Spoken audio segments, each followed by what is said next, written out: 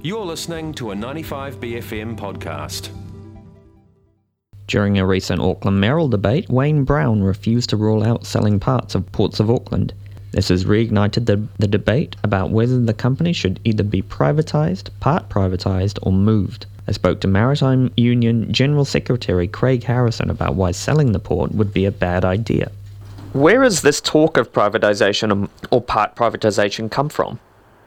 I think it's come from, it's a debate that's been around for years, but there was a comment made in a couple of mayoralty candidate forums about, selling parts of Ports of Auckland off, which is, will be privatisation. So it's hard to know how it's been regurgitated, but a lot of the media seem to be picking up on it.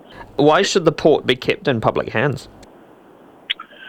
Well, I think the port of Auckland is strategic for the whole of Auckland and the northern region.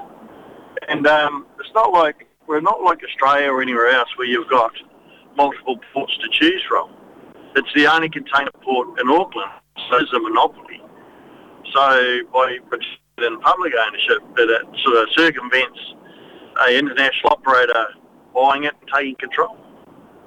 Who are the kinds of people who would want to buy a stake or buy it outright?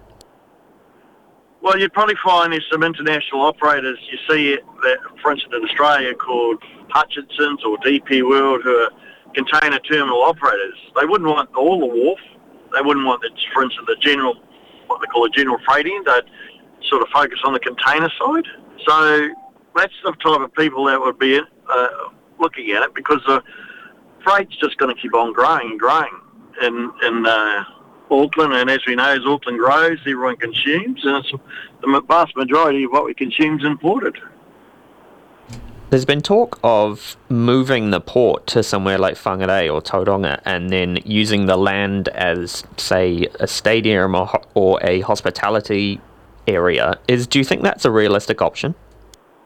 Well, not really. For instance, I look at the amount of money that's been spent on downtown Auckland, and you think, for instance, if you go what used to be what we call the tank farms, and from the harbour bridge all the way to Princess Wharf, or where the ferry terminals are now, there's a whole lot of land there that could be sort of underutilised at the moment. And we don't have to all have down beaches or hotels on downtown Auckland.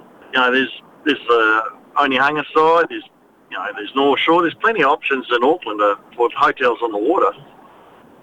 What do you think about Wayne Brown's potential idea of moving trucks off it and then using the rail freight to ship goods around? Yeah, that makes a bit of sense. Like in the end, as we try to go to carbon neutral, if we can get as much freight off the road onto rail, it makes a lot of sense. But there's a lot of work that's got to be done to build the infrastructure for rail to get the freight where it's needed. And trucks give that last delivery mile or a couple of miles, for instance, to the shopping centres. So you're not going to eliminate trucks. I think it's just the volume of freight. If we can get the big volume of freight off the roads out to designated storage areas like out of Wiri and places like that.